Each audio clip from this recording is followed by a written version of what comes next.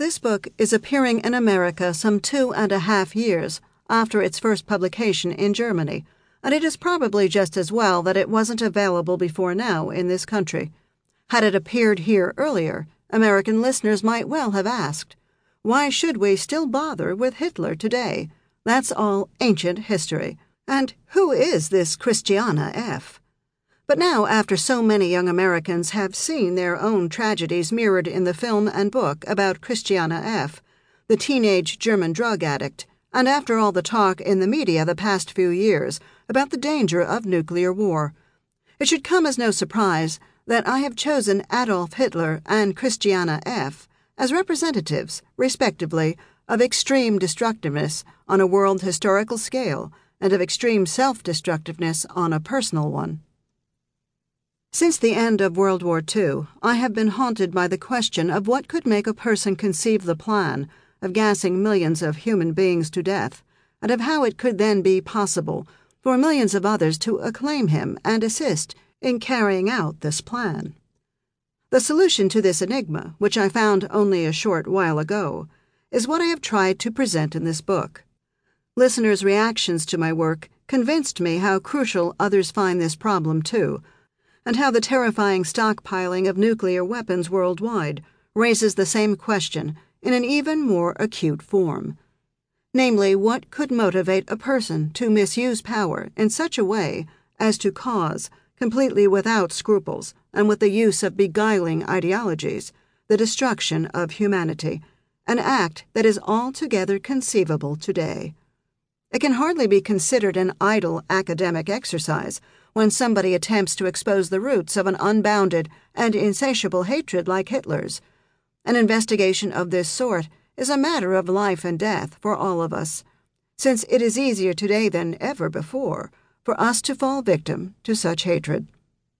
A great deal has already been written about Hitler by historians, sociologists, psychologists, and psychoanalysts.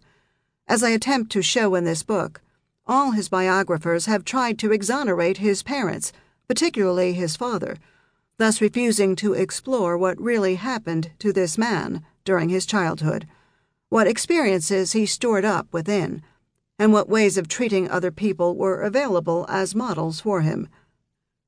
Once I was able to move beyond the distorting perspectives associated with the idea of a good upbringing, what is described in this book as poisonous pedagogy, and show how Hitler's childhood anticipated the later concentration camps, countless people were amazed by the convincing evidence I presented for my view. At the same time, however, their letters expressed confusion. Basically, my childhood differed little from Hitler's. I, too, had a very strict upbringing, was beaten and mistreated. Why then didn't I become a mass murderer instead of, say, a scientist, a lawyer, a politician, or a writer? Actually, my book provides clear answers here, although they often seem to be overlooked. For example, Hitler never had a single other human being in whom he could confide his true feelings. He was not only mistreated, but also prevented from experiencing and expressing his pain. He didn't have any children who could have served as objects for abreacting his hatred. And finally, his lack of education did not allow him to ward off his hatred by intellectualizing it. Had a single one of these factors been different, perhaps he would never have become the arch-criminal he did. On the other hand, Hitler was certainly not an isolated phenomenon. He would not have had millions of followers if they had not experienced the same sort of upbringing.